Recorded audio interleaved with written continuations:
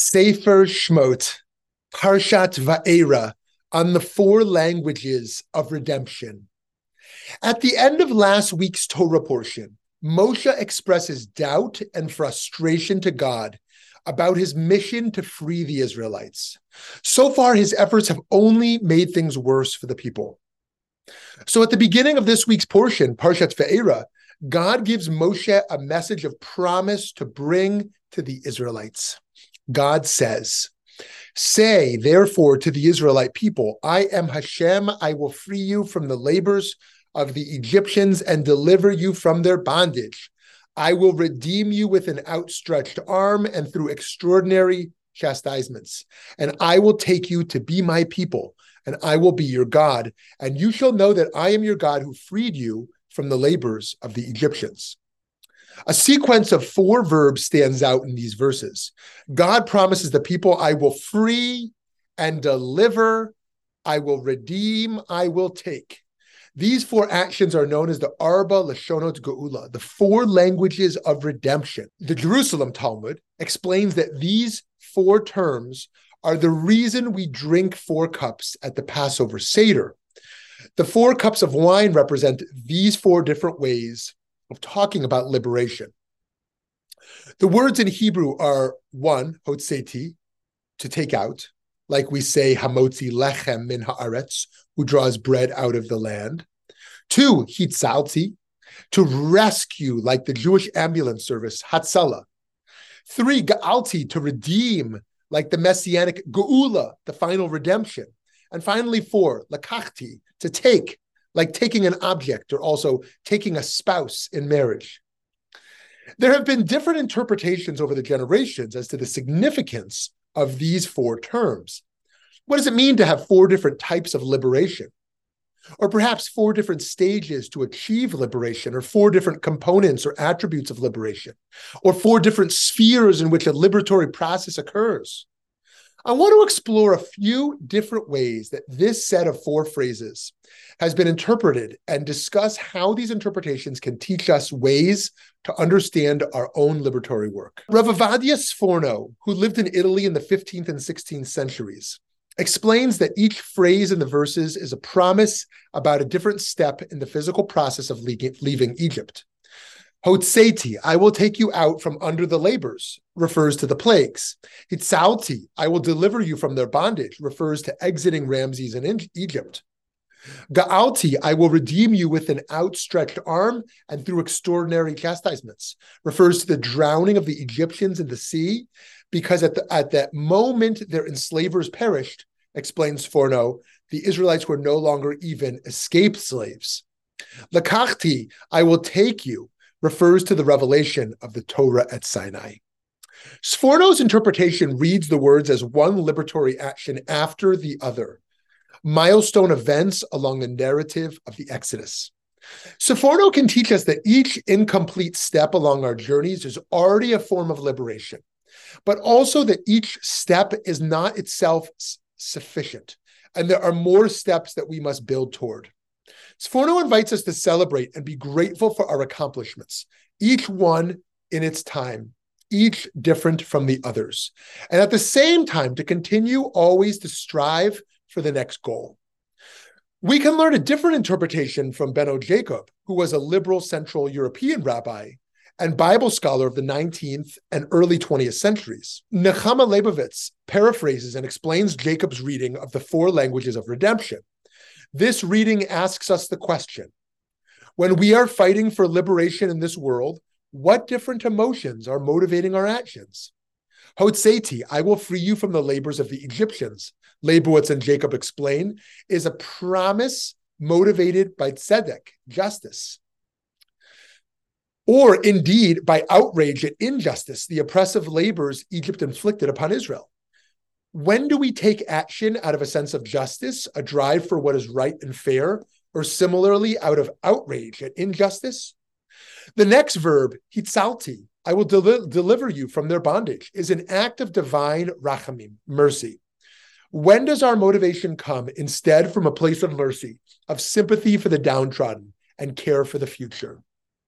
The next term, ga'alti, I will redeem you, is the same word that is used for the legal requirement to bail out a family member who has come on hard times. In our activism, when are we driven by a sense of kinship and solidarity?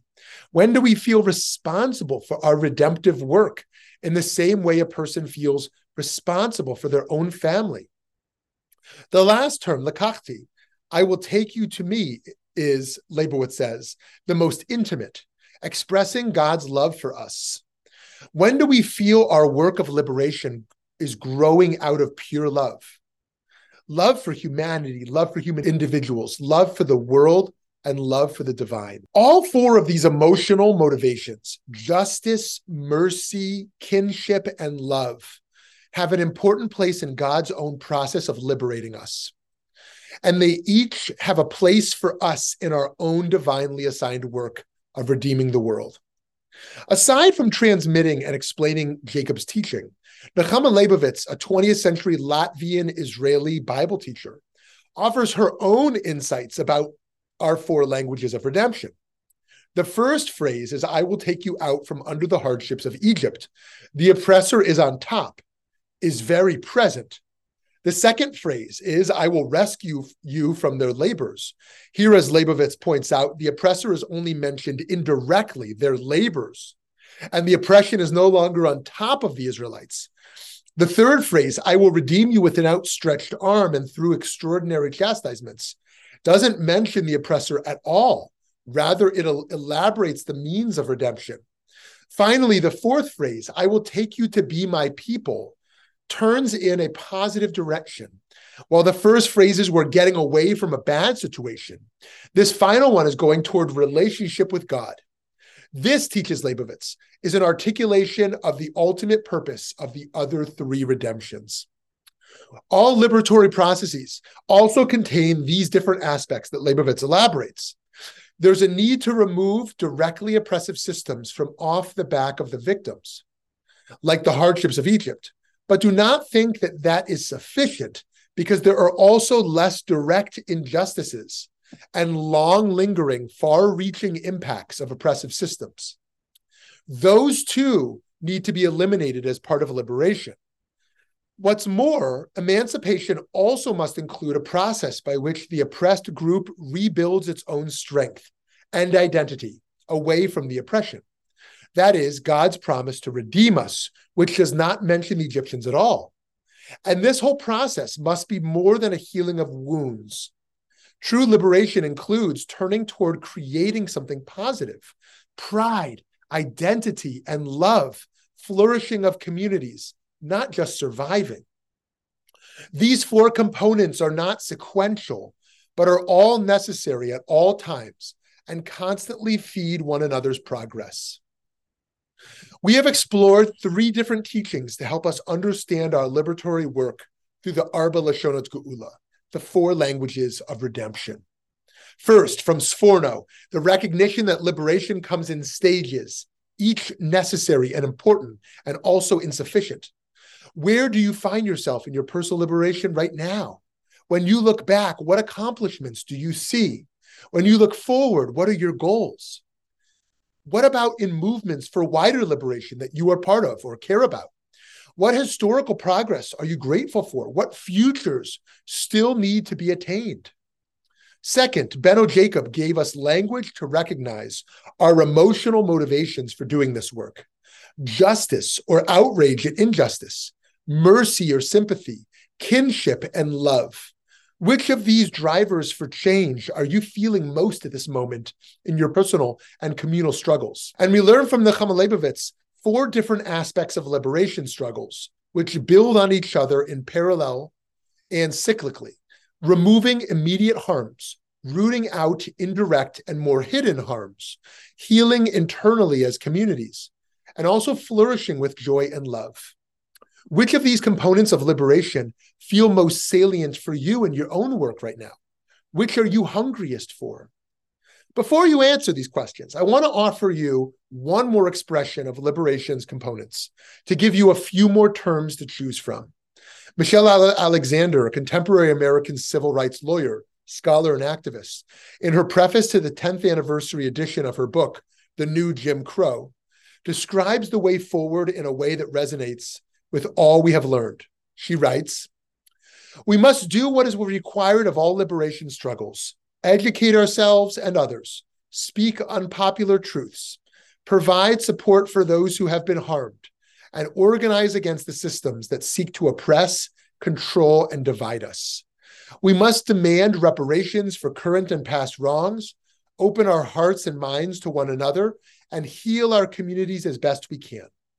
We must act with great courage as well as compassion and humility, for none of us has all the answers. We must make do with the lessons of history and carry forward the struggles of earlier generations, guided by a moral compass that honors the dignity and value of us all. May our personal and collective work for redemption be an inspired, ongoing journey that is joyful and meaningful. May it ultimately bring us all closer together. Shabbat Shalom.